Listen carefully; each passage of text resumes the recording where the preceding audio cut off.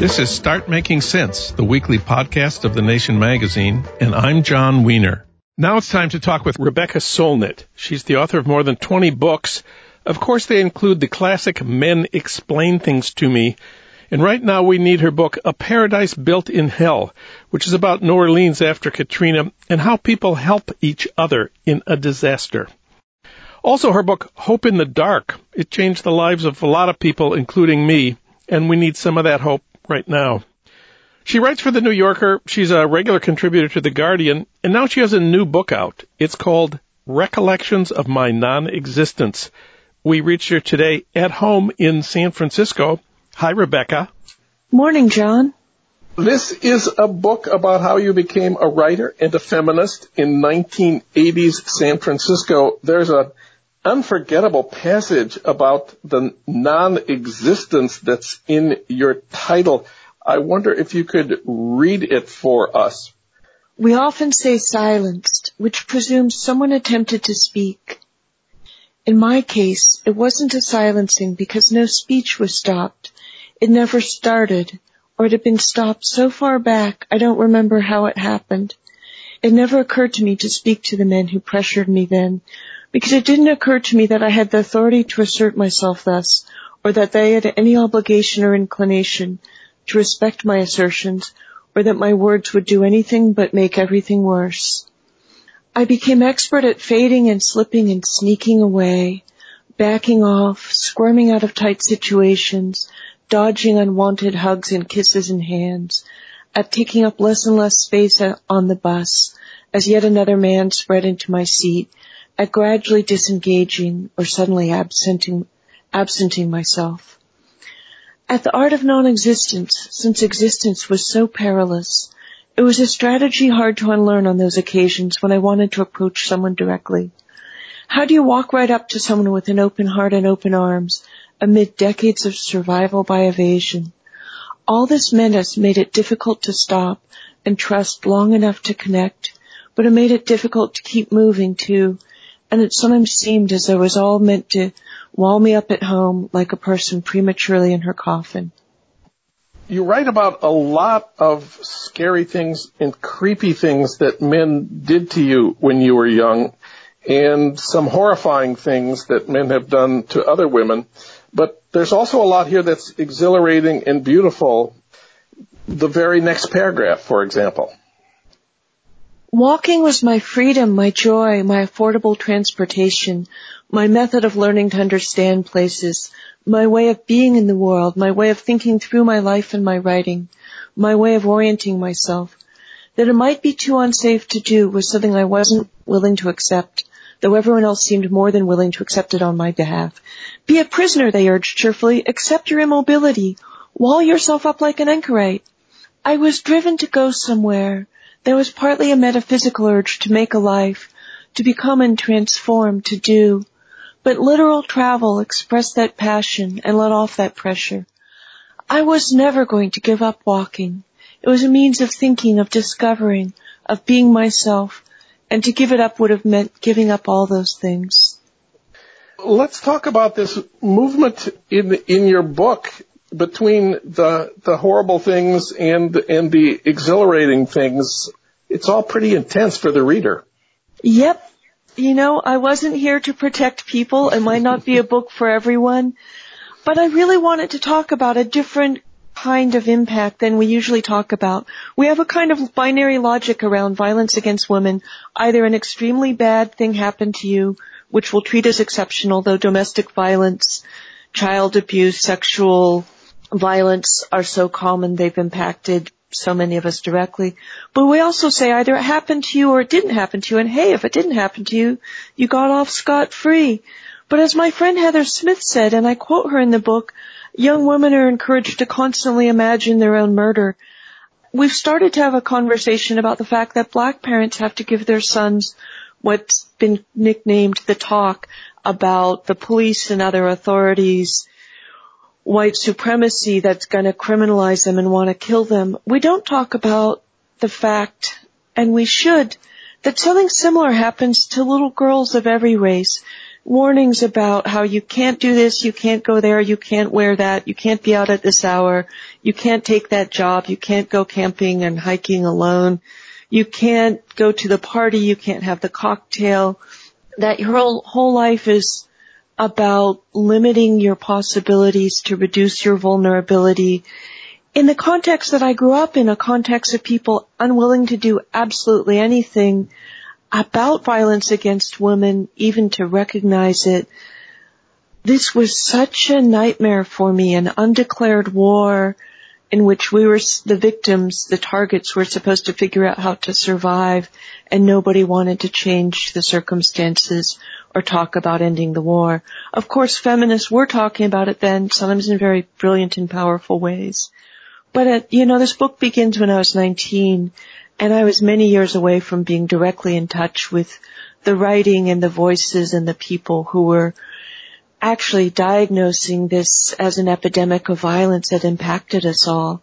So it was really this terrible solitude, too, of being so threatened, so in fear that this was going to happen to me, and so unable to find anyone, even with anything useful, to say, like, this is not how your life should be lived, this is not who we should be as a society.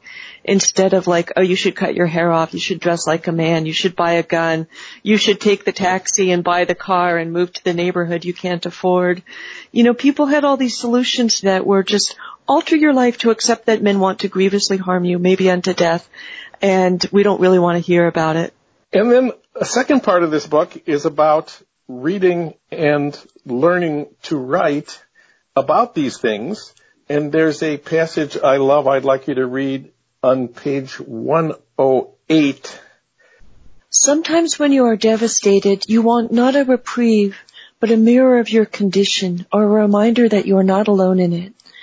Other times it is not the propaganda or the political art that helps you face a crisis, but whatever gives you respite from it. Milan Kundera's The Book of Laughter and Forgetting was published in the New Yorker in installments, the second half of 1980, and passed along in a stack of magazines, probably from one of my mother's friends. The chapters were, like Jorge Luis Borges' Labyrinths a few years earlier, revelatory. They gave me a sense of how you could mix things, how the personal and the political could spell each other, how a narrative could be oblique, how prose like poetry could jump from subject to subject or take flight, of how the categories were optional, though it take me another decade to find my way through their walls. How the categories were optional. That's big, and that's what you do in this book. Let's talk about that. Yeah, no, this is really two stories braided together, and somebody called it an impersonal memoir, which I love because it is a very story about a very peculiar and specific life I've had, how I became a writer, how I gained a voice, but also a very generic story because my life as a writer and even the profession of writing is perhaps unusual or individual, but my life as a woman, I think, has been very generic. I've been impacted since before birth by violence against women. It will never not be something I have to contend with one way or another. I'm watching the girls around me grow into young women and have to deal with it, watching it with horror. And I wanted to write about the very ordinary experience of how it affects you in ways I hadn't seen it described, and to really put out there that we need to talk maybe in a more complex way about the more subtle ways it impacts you and impacts all of us. And so much of what happens to women is because of voicelessness, because you can't speak up and say no in a way that will actually have power, because people won't believe you when you said it happened, because so much is orchestrated to discredit you and keep you out of the conversation, out of the room, out of the positions of power that are so much about the power of voices when voices have power. And because also we live in a world where some voices have too much power. Harvey Weinstein was able to use his voice and his money to silence dozens of women, some of the most high-profile women in the world, to use non-disclosure agreements, lawyers, Mossad spies, threats and intimidation, shame and harassment. And within a society that made non-disclosure agreements, blaming and routine disbelief that women were capable of bearing witness or credible witnesses to our own lives. So we have people who had not enough voice, who are so often women, people who had too much voice, who are men, particularly white men in positions of power, and that anti-democracy of voices has really been a central subject for me. And I wanted to describe what it meant to me in a really intimate, personal way growing up, and how it became something I took on as a writer. And what formed you as a writer and a feminist, of course, was not only reading and thinking, but doing things. And I have to say, I love your acknowledgments. These, I think, are my favorite acknowledgments I can remember reading. Can we talk about your acknowledgments? Thank you so much. Thank you so much. They're often such a shopping list, and I wanted to make it a kind of, prose poem of gratitude, because this is a book about a bunch of men, mostly strangers, threatening me, a friend who was almost murdered, my father's violence mentioned in the background, so many other terrible things. But the book begins with an extraordinary man, a black building manager, World War II vet, son of sharecroppers, who'd come up in the Great Migration, who gave me the refuge in which I became a writer, a little apartment in the building he was a manager of. So he's at the beginning of these acknowledgments, Mr. James V. Young. And I'd always wanted to acknowledge him, so he's got a big place in this book. And can I ask how about if you want to read some of this? Okay. So nobody's ever asked me to read from my acknowledgments before. This is so great. Here we go. And this is page 3, because there's a lot to be grateful for, even in a book that's partly about misogyny and violence and difficulty and silencing. Thank you to both my 1991 Gulf War and 2002-2003 Iraq War, Bay Area Direct Action Secret Society, acronym BADASS, anti-war affinity groups. Thank you to the handsome bikers at the Denny's on the I-5 north of Los Angeles who listened and let me convince them that Anita Hill was telling the truth one morning at a shared table in October 1991. It was a great landmark moment for me in its own way, and they were really handsome too. Thank you, Cleve Jones, for that moment in 2018 when, because I showed up with a magnificent Defend Democracy banner artist Stephanie Sujuko had made, you put me at the head of a march of gay men down our Central Boulevard. Perhaps it's my greatest moment of arrival as a San Franciscan. A lot of people are surprised that the gay movement was so important to you in your development as a feminist. How did that happen? I am a straight girl, tragically, but but I am so proud and so grateful I grew up in what was, at least when I was growing up, the queerest city in America, and gay men in particular, but all people refusing their gender assignments, dykes and lesbians and trans and drag queens and so many kinds of people were just there saying, we refused our assignment, we refused the binary logic and the lockdown that is heterosexual roles. And, we're liberated by example so often. And I feel that I've learned also from Black rights movements, from the Native American land rights movement that was such a formative part of my coming up, the Western Shoshone Defense Project. You learn by how people see things differently, by how they question assumptions, by how they refuse the inevitability of the status quo. And gay culture was just so encouraging. And so many individual gay men who are my friends, and you all know who you were so generous, so warm. They really liked women in ways straight men often didn't seem like they particularly did, except in specifically utilitarian ways. And they were able to have these conversations. And living in a black neighborhood, I felt like I learned from my neighbors a lot just about what you can do with words, about playful banter, the music of spoken language, of how just a greeting can become a gift, of how to talk to passersby on the street. And gay men prove that every conversation could be an occasion for wit, for warmth, for insight, for critique, for irony. And there is also so much humor. We see humor often as something trivial, and there's a kind of vicious humor, specifically by a lot of straight male stand-up comics, that's a kind of punching down.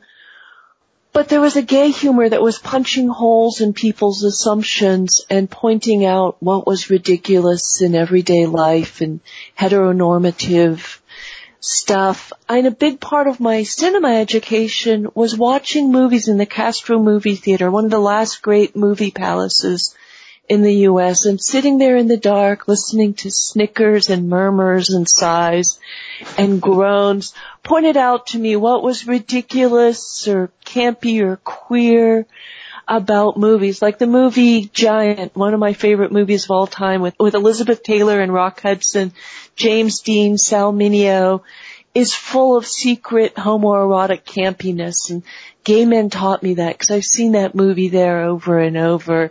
You know, The Magnificent Seven begins with, oh God, Yul Brynner sitting on some other hunk's bed, and it's like, it is so gay. But these men, they were so kind, they were so supportive, they could be funny even about heartbreak and devastation, which is part of how you survive those things. And they were just really good friends and joys to be around. And, you know, my black neighborhood, the Western Addition, was really about one neighborhood over from the Castro. So I had specific friends, but I was also around just the way people lived in public in the days before AIDS and during AIDS and after protease inhibitors. And it was just a huge part of my life, and gay men and queer people and lesbians and trans friends and stuff still are. And, you know, it's a blessing. Rebecca Solnit, her new book is Recollections of My Non-Existence. Rebecca, thank you for everything you do, and thanks for talking with us today. My pleasure, John. Thank you so much.